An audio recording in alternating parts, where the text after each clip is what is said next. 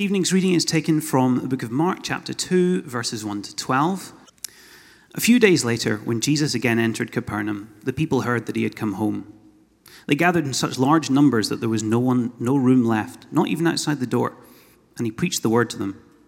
Some men came, bringing to him a paralyzed man, carried by 4 of them. Since they could not get him to Jesus because of the crowd, they made an opening in the roof above Jesus by digging through it, and then lowered the mat the man was lying on. When Jesus saw their faith, he said to the paralyzed man, "Son, your sins are forgiven." Now some teachers of the law were sitting there thinking to themselves, "Why does this fellow talk like that? He's blaspheming. Who can forgive sins but God alone?"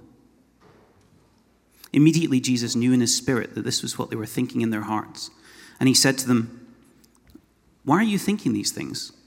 Which is easier, to say to this paralyzed man, 'Your sins are forgiven,' or to say, 'Get up, take up your mat and walk'? But I want you to know the Son of Man has authority on earth to forgive sins." So he said to the man, "I tell you, get up, take up your mat and go home."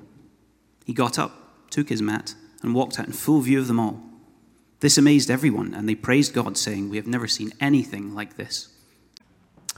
My job this evening is to introduce this topic of show me or experience me. I'm going to be focusing very much on show me. There are these 4 or 5 different mission styles that we've been talking about over the last couple of weeks. The 4 or 5 different ways which naturally we prefer to share our faith by.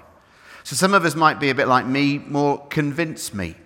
Or maybe you might be a bit more sort of show me or experience or tell me. We all have different ways because we're all different. We're all different personalities, we're made differently, and we prefer to do things different ways.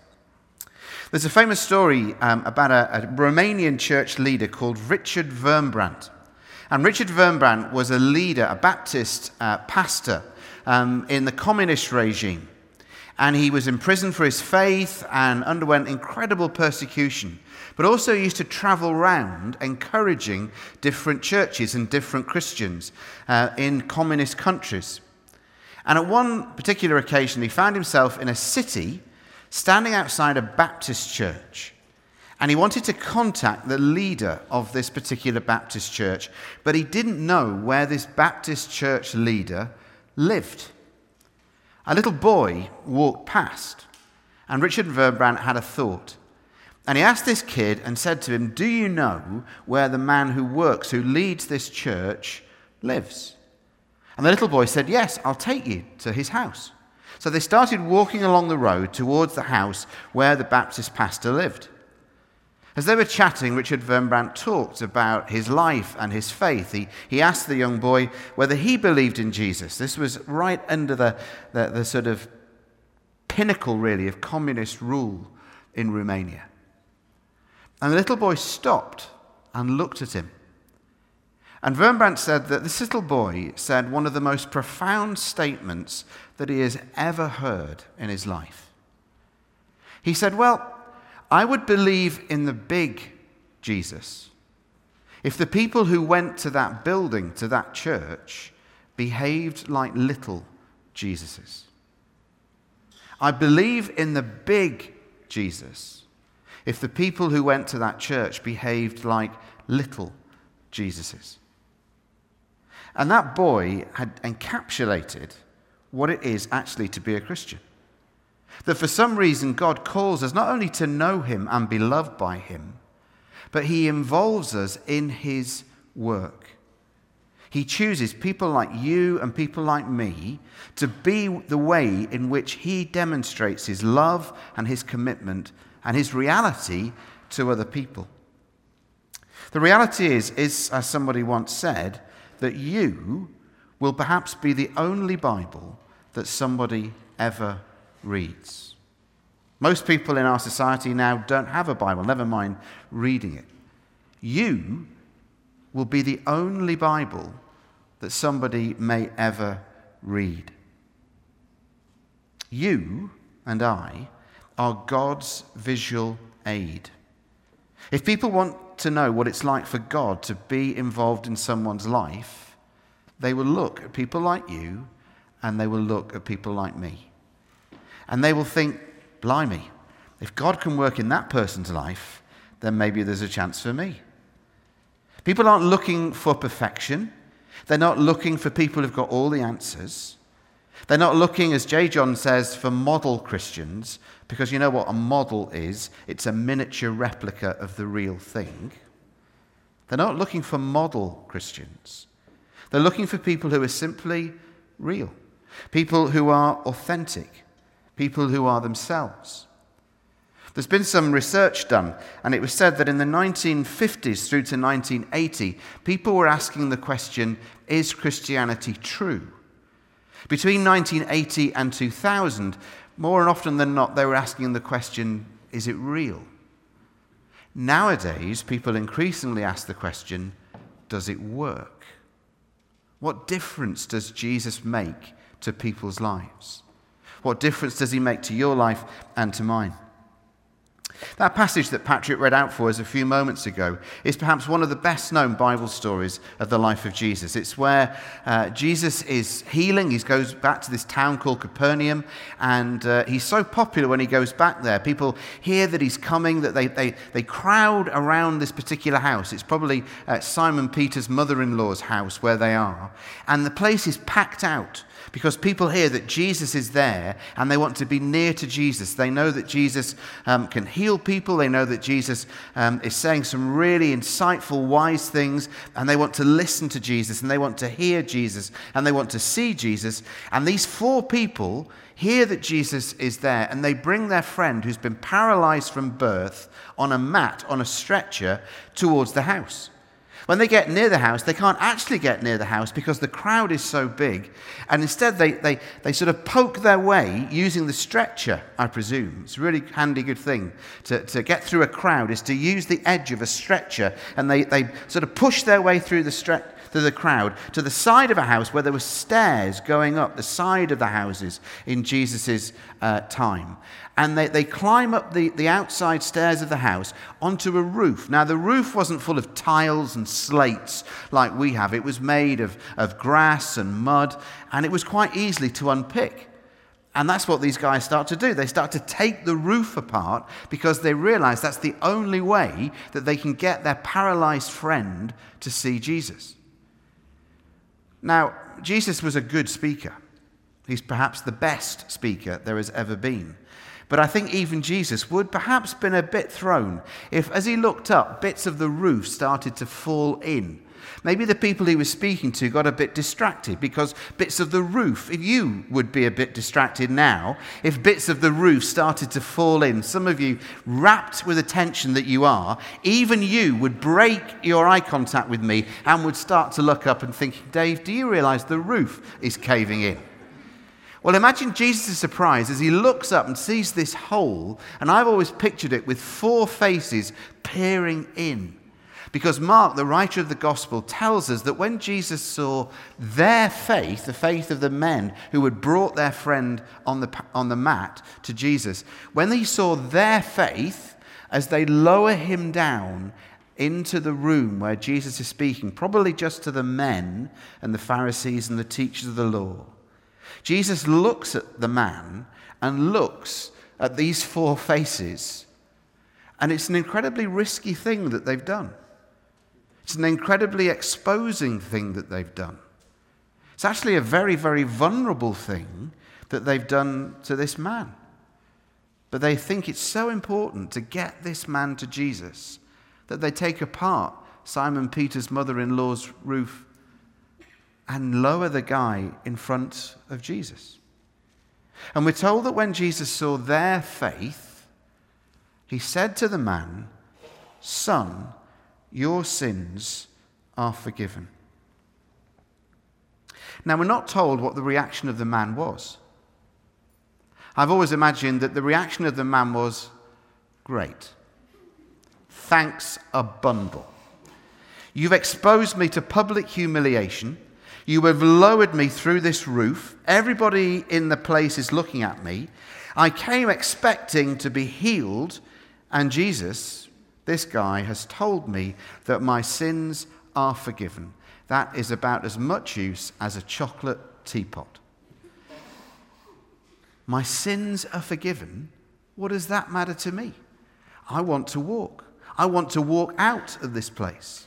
And who are you to tell me that my sins are forgiven?"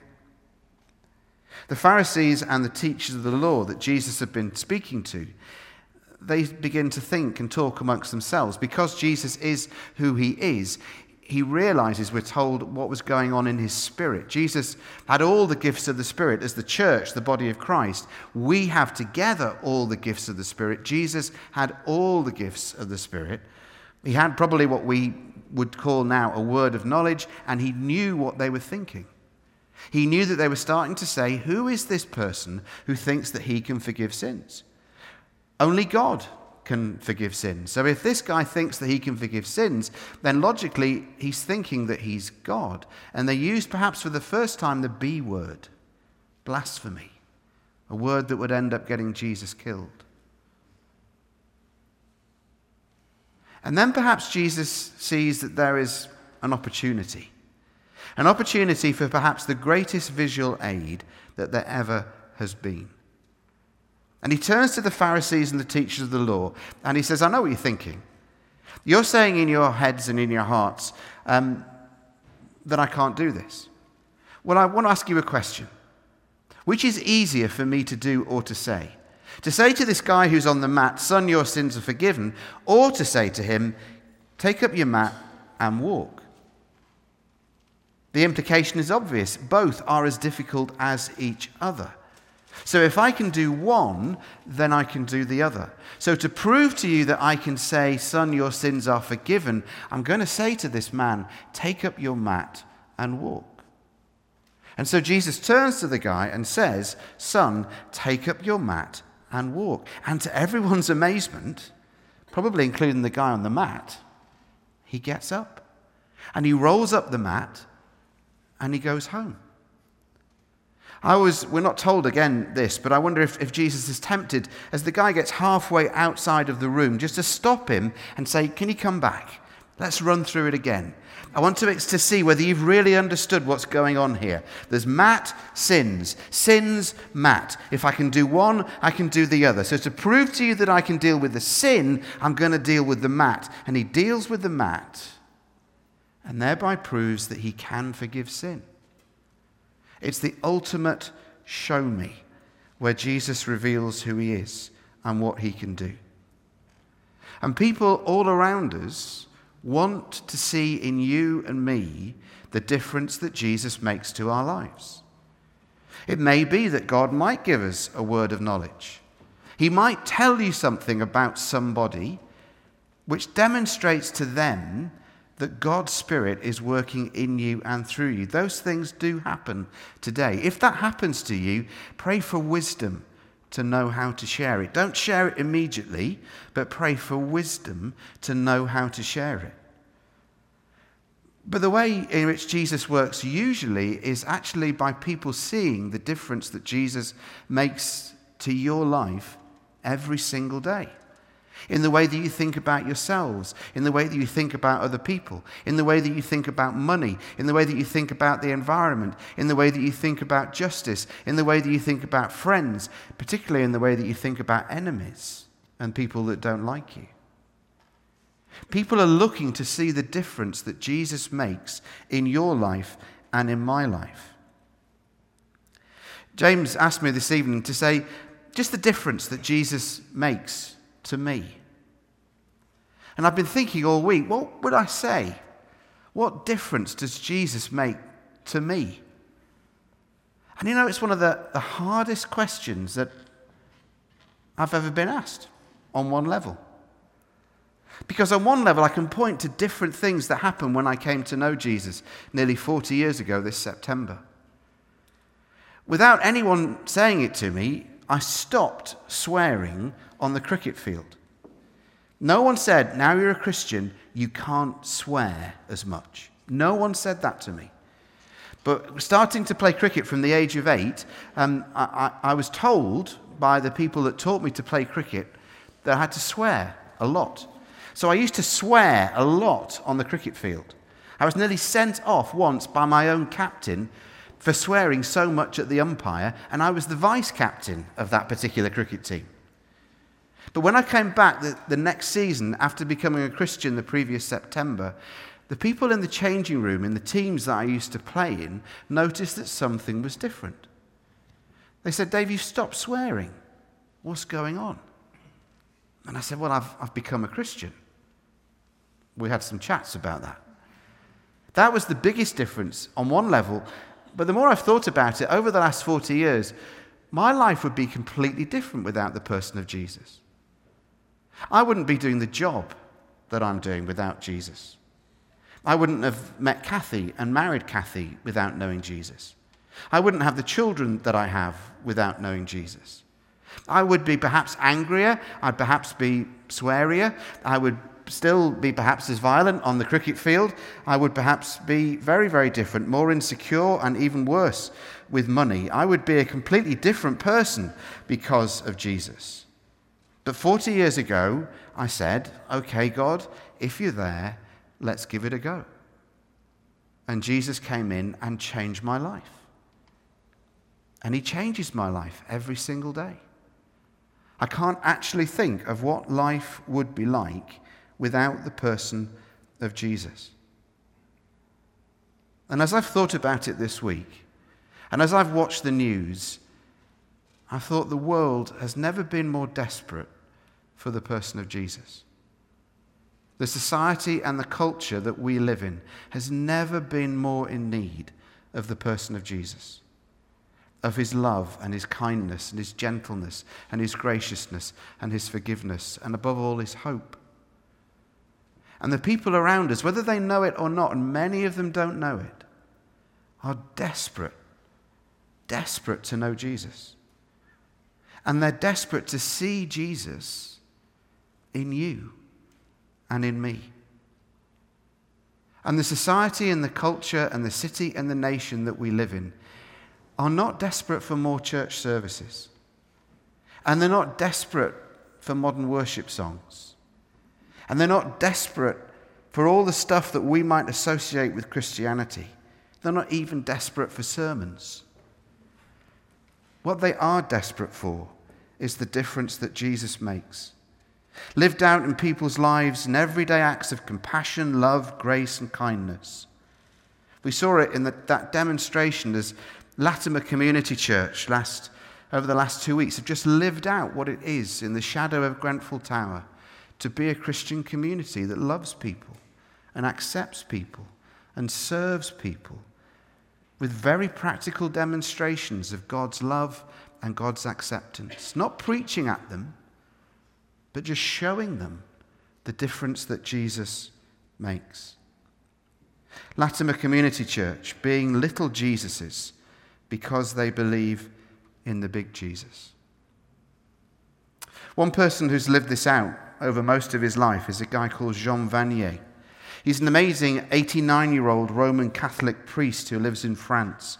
He's become famous now around the world for founding what are known as the L'Arche communities. There's one here in Edinburgh. And these are communities, houses, homes, made up of people, some with learning difficulties, some with Down syndrome, some with so-called able-bodied and able-minded people, but where people come together and simply share community and love and live out the practical difference that Jesus makes to their lives. A few weeks ago, some of us were down in London at a conference and saw an interview between Jean Vanier and Nicky Gumbel. And we just want to show you a small clip that just tells something of Jean Vanier's story about what he understands about the difference that Jesus can make. And it says something about what it means to be a human being. Because your insights into this are extraordinary. What does it mean to be a human being? By a psychiatrist here. One day I asked the psychiatrist, what is it that signifies the maturity of a human being? And he said, tenderness. Tenderness is the way to look at people without judging, to listen to people without judging, to touching them without judgment, not holding, because it's never to possess people, but it's help them to discover you are more beautiful than you dare believe. And that for everyone, it's here to just help people discover how precious they are as human beings. Because the heart of the human being is that deepest part where we need to be loved and to love. But this gets broken as we want more power. We have the culture and something that we've, in some way, we no longer look at people with tenderness, but we see their negative aspects before the positive aspect. So we are people who judge people, who think these are the good and those are the bad. While in the reality, God came in, that God sent his only beloved Son into the world, not to judge people, not to condemn, but to reveal to them that they are loved. And they are loved by God. So for us, it's all our role is just to create a place where we reveal that we love each other. That's amazing. I mean, that's the message right at the heart of the New Testament, and it seems to be the message right at the heart here. You are loved. Yes, that is the whole of that Jesus came to say, I love you. But the difficulty with Jesus is his immense humility. He stands back. There's that beautiful text of the Apocalypse, the book of Revelations, that I stand and knock at the door. And the one who hears and opens the door, I will enter and I will eat. Come back to food. I will eat with that person. That person will eat with me. But the thing is that Jesus knocks at the door. We don't want to listen because we're too busy. It's like the whole in the Gospel of Matthew and Luke, when God gives a huge meal, a meal of love, and sends out invitations, and everybody says, I'm too busy. I've got a daughter to be married, I've got this, and so. So the king is upset. There was this invitation to love. Nobody came. And so St. Luke says the king sends out the people into the highways and the byways and bring in the poor, the lame, the disabled, and the blind. Because they're the ones who are crying out for relationship, crying out for love. Somebody is saying to them, I love you and want you. And that's very key. It's this connection, isn't it? There's a connection between people. That's at the heart of what your message is. In the end, life is about relationships, connectedness. And building community. Because nobody can do anything by themselves. But together, we can do beautiful things. And that's what community is about. A beautiful mission and loving each other. And also happiness, the key to happiness. The key to happiness is, you see, as we enter into relation with someone, something happens. Something has changed within me. The one I thought had no value has become my friend. And there's something about a togetherness, a moment of communion, being well together, having fun together. I have been changed because my vision of society has changed. I mean, when I was in the Navy, what is important is go up the ladder, to do things as superiors want you to do them. But here it's something else. The very heart is to create a place where people are living in communion one with another. And because it's flowing from the cry of the weakness, they draw love out of us. Because if people who don't want to love here go and garden potatoes and do other things. But here, whether people are Christian or not Christian, they're being called to grow in love.